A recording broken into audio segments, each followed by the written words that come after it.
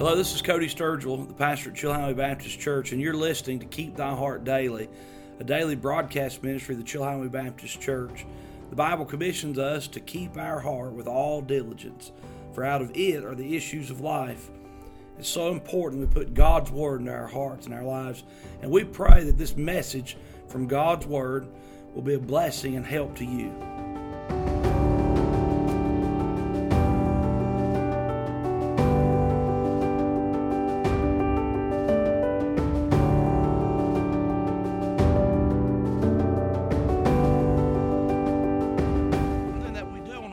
Basis. And as we obey God today and obey God tomorrow and obey God the next day, then we know and do God's will. You don't have to worry about it.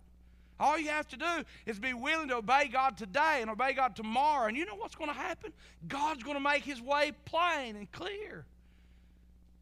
You don't have to wring your hands and fret. As a matter of fact, you can just calmly rest in the Lord. Because when you obey God, He leads us in plain paths. Isn't it wonderful to have a shepherd that leads us in plain paths?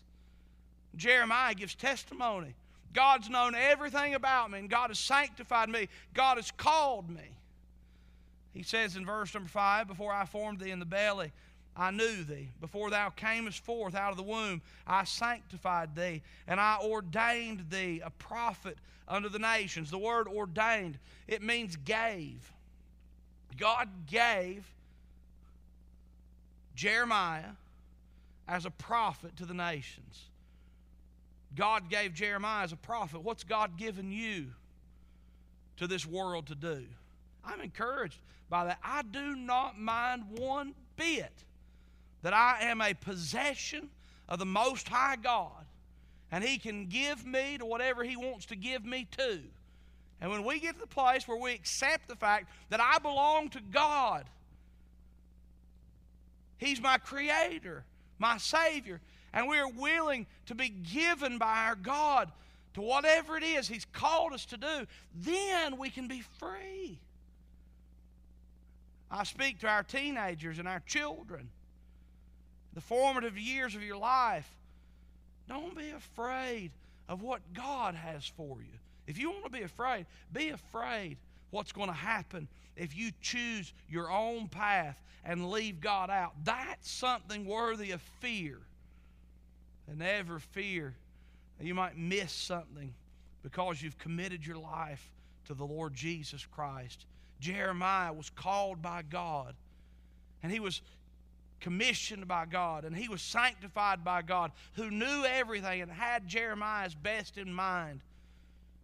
His call was not something that was emotional. It was something that was rooted in the perfect will of God, and God called him. We need to answer the call.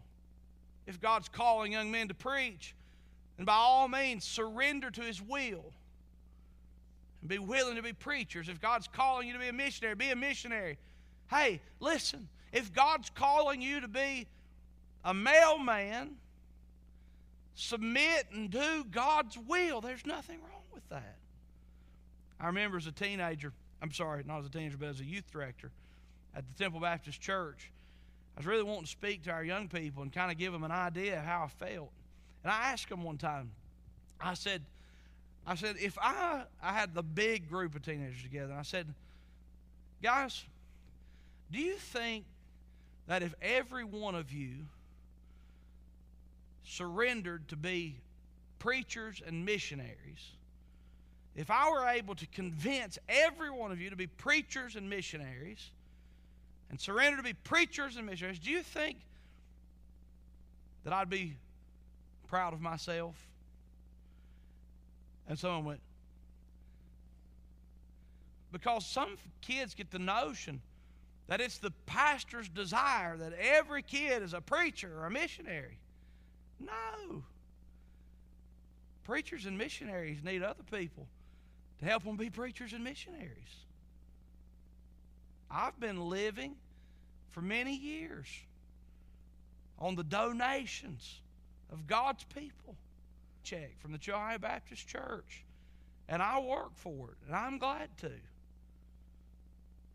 And I got a paycheck for 10 years as the pastor at the Boiling Springs Baptist Church. But I want you to know something. I didn't get it from other preachers and missionaries.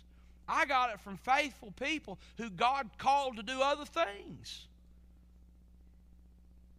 Now, look, if God's calling you to be a preacher, you better obey. If God's calling you to be a missionary, obey Him.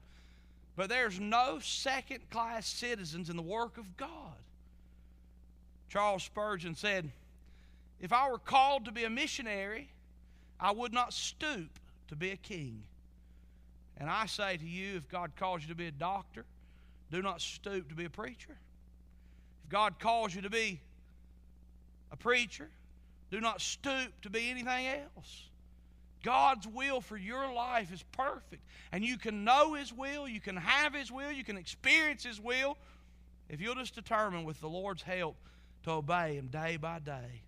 Jeremiah, as he determined to live for the Lord, was led to God's perfect will. He was called. He was called to be a prophet. The Bible says in Romans 8:29, for whom He did foreknow, He also did predestinate to be conformed to the image of His Son, that He might be the firstborn among many brethren. God called him. God had a plan for his life. I'm glad God has a plan for our lives. By the way, there are no useless lives in God's plan. God has a plan for your life. God has a purpose for your life. Determine with the Lord's help to find and do His will. Answer His call. Jeremiah received the call. Now look what happens next. The call, one. Number two, the excuse. How many of you ever offered an excuse to God why you can't serve Him? Shame on us all. The Bible says, here was Jeremiah's excuse. The Bible says in verse number 6, then said I, oh, Lord God. You see the exclamation point? Oh, Lord God, behold, I cannot speak, for I am a child.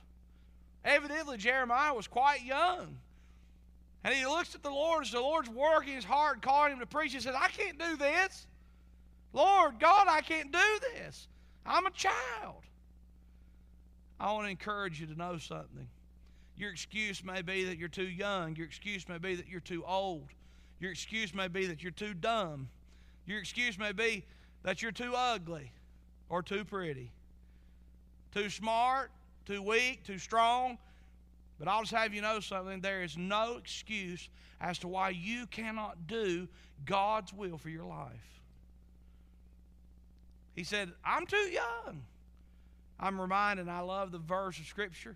Paul speaking to Timothy, his son of the faith, he said, let no man despise thy youth.